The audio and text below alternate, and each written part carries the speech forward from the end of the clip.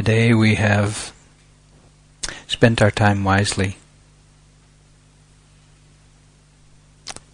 The qualities of the awakened mind are the qualities that the Bodhisattva had to develop and perfect over hundreds of lifetimes in order to become a Buddha.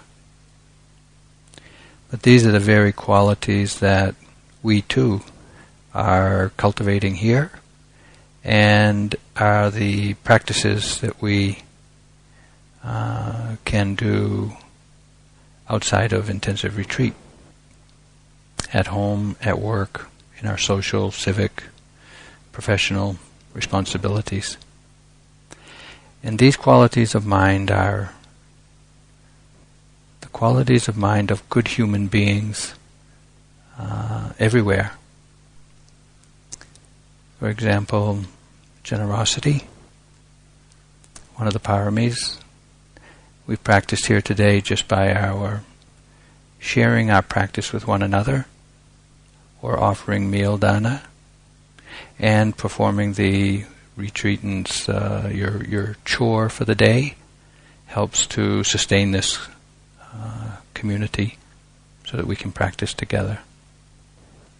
And sila, or practicing the training of the precepts, creating the safe community here so that we can all feel at ease and comfortable with one another, and can practice without fear of being harmed by one another. And this is an important practice to recognize the value of here and to practice in our life outside of intensive retreat. We have generosity, living in harmony. We have loving kindness. Our practice here today has not been so much specific development of loving kindness, but as I mentioned this afternoon in the question and answers, the very attitude of mind with which we practice awareness, or the supportive, beneficial attitudes of mind with which we practice, are really the qualities of loving kindness and compassion. Being open, receptive, interested, caring, willing to experience, responsive. And these are the qualities that make our awareness possible, supporting our knowledge of the way things are. And these qualities are also very helpful, extremely helpful in our family life, in our professional life, our social life, civic responsibilities. And so too patience. Is there ever a day go by when we don't have the opportunity to practice patience? And yet the Buddha said, Kanti paramam tapotitika, meaning patience is the supreme virtue. Nothing is accomplished without patience. And this is an essential piece of the development of the awakened mind also. And so too is equanimity and energy and resolve, the steadfastness of mind that can make the commitment to try to be aware and to sustain it for a week or 9 days, as we're doing here. Develops a lot of steadfastness. This type of resolve is another quality of heart and mind that we need in our life, whether it's to bake bread, raise a child, write a book, run a center like this. We need a steadfast resolve to see it through. And there's nothing particularly Buddhist about these qualities of the awakened mind. They're common, they're ordinary, we know all of them. We have some degree of development of all of them already, and yet we can recognize that there's room for improvement. And what we've done today and the work that we've done in all of our activities today has been to strengthen all of these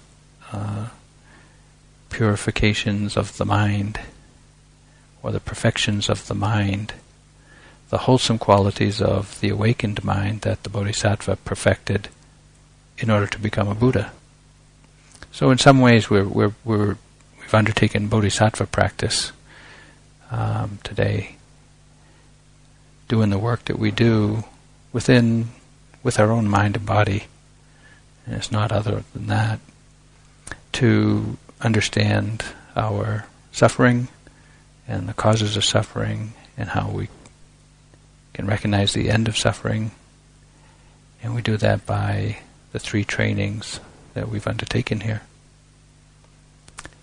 This whole practice, or all of our time here, all of our practice of all of the paramis, really is a very generous gift and a compassionate act for the benefit of all beings that we share life with. And when we understand our motivation to practice is for the benefit of others, including not excluding ourselves, but including ourselves too, then we can take a lot of joy and have a sense of gratitude and purposiveness. Our work isn't for nothing. There's a value and a purpose to it. So this is a great way to live. Could we have done anything better today to develop more of these wholesome qualities than what we've done? When you reflect on it that way, even though the day was hard, we all had our challenges today, and even though it was hard, we have had this attitude of mind and this direction in our practice, and in time we'll all realize the benefit of the work we've done.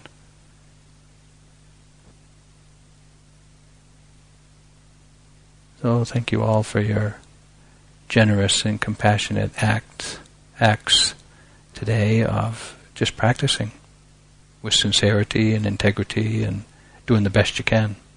I mean, we can't do better than the best we did today.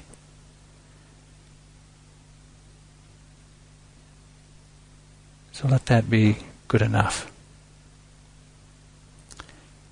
Anicca vata sankhara upadava yadamino upakitva niruchanti desam upasamo sukho.